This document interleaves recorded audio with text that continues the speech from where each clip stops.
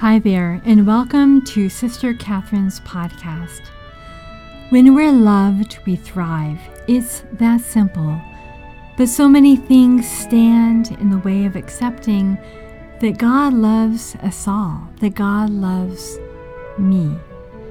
The truth is that you can walk free of the wounds that are binding your heart and that are suffocating your relationships.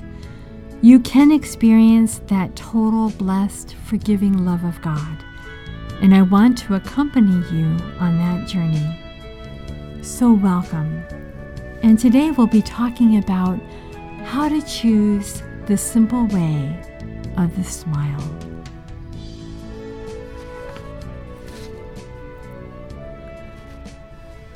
One recent Saturday afternoon, I made a quick trip to a drugstore.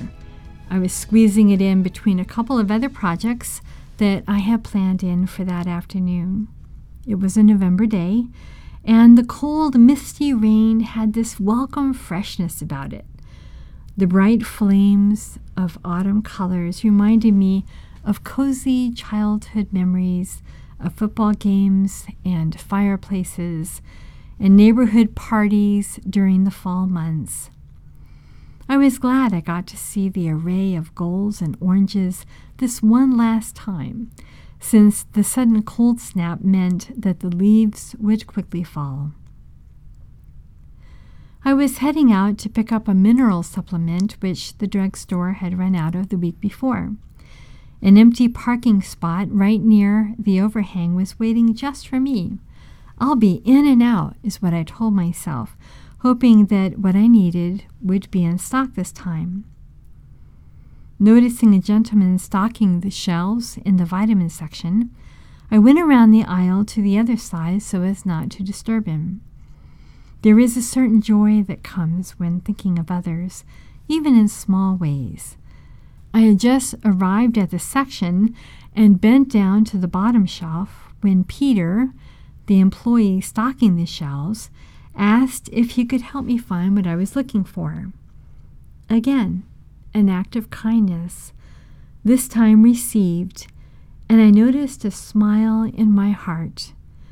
Right where it was supposed to be was the magnesium I was looking for, and a bold yellow tag announced, "Buy one, get one free."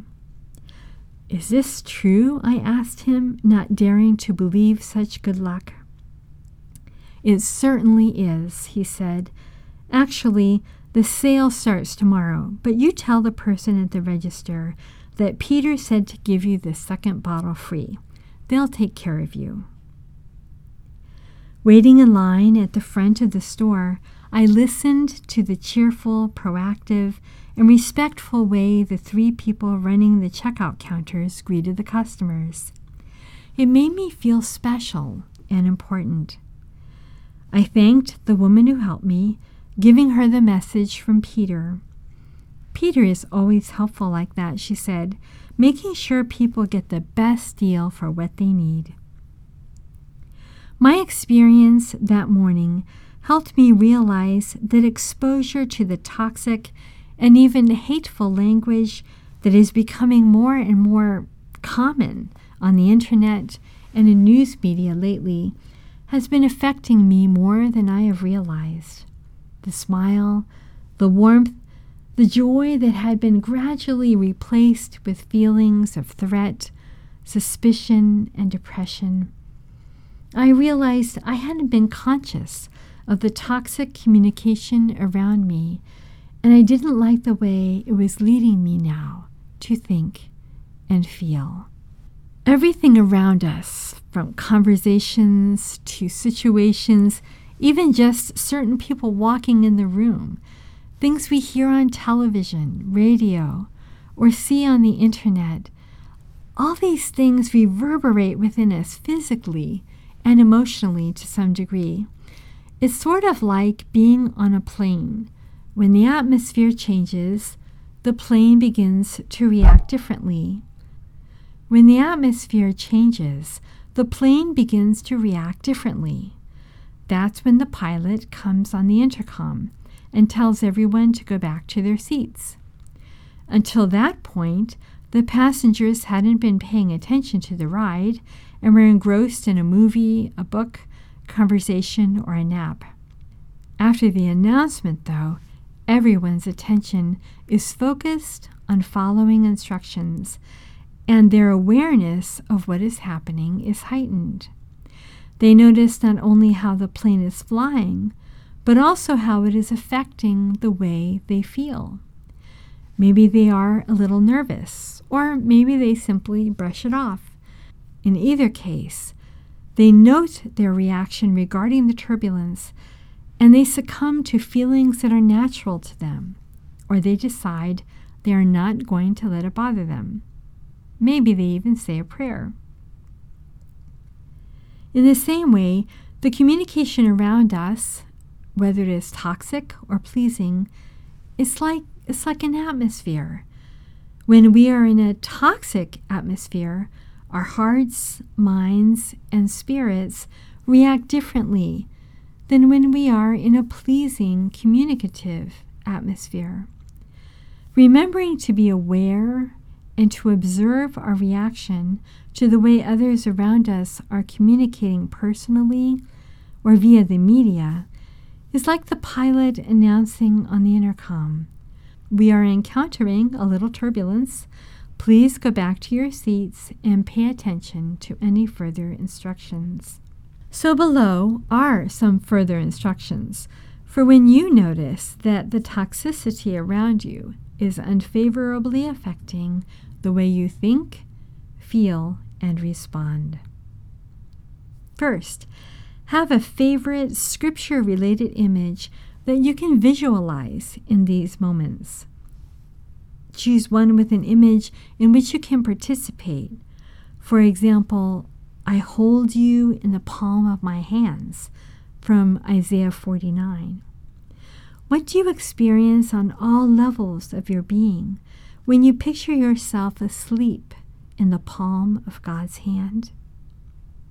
Or from John 10, "I am the good shepherd. I know my sheep, and mine know me."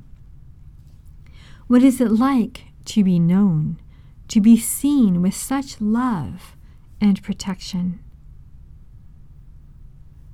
Second, try to hold together both the toxic situation that is disturbing you and the peaceful comfort of that scriptural image. We often make the mistake of trying to delete the unwanted situation and feeling in order to replace it with another. This only adds to the difficulty because we move from one to another without realizing that we are both.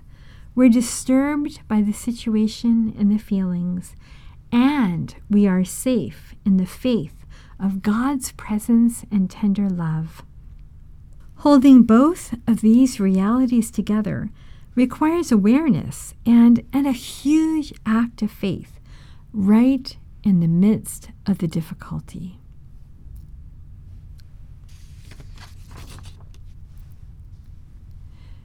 This third step is very freeing. The strength of your reaction to the toxic situation reflects the strength of your not wanting it to be that way. You may have any number of reasons for wanting the situation or the communicative atmosphere, so to speak, to be different. But it all boils down to the same thing. I want things to be different than what they are. God, however, has put you precisely in this situation just as it is. And you alone, can be the one that can bring the presence of God into the situation just as it is. Change your inner stance to being a co-partner with God, a channel of God's kindness, Jesus' hands, his feet, his heart in the world today. Hold the unpleasant and unwanted situation with tenderness, knowing that God can bless it through your patience and love. It can help really simply to smile These days, I want to feel our connectedness to each other, the wondrous way in which we all are living and breathing as one in the living, breathing God, the God whose love knits together the universe and every inch of life that fills it. Woven together, we realize that we are one much more than we are many separate, competing individuals, unless, of course, we want to emphasize our beliefs and judgments and project them over against the others. It brings more warmth and satisfaction to surprise, to respect, to make another happy. It is up to me and to you to choose this path of joy, to quietly yet firmly close the doors to toxic communication, and to choose instead the simple humility of sending a smile to another's heart. Would you like to continue this conversation? Join me on my Facebook group, sign up for my newsletter, Touching the Sunrise, and get immediate access to over 50 resources on Patreon when you support me for just $2 a month. I hope to see you there. God bless you.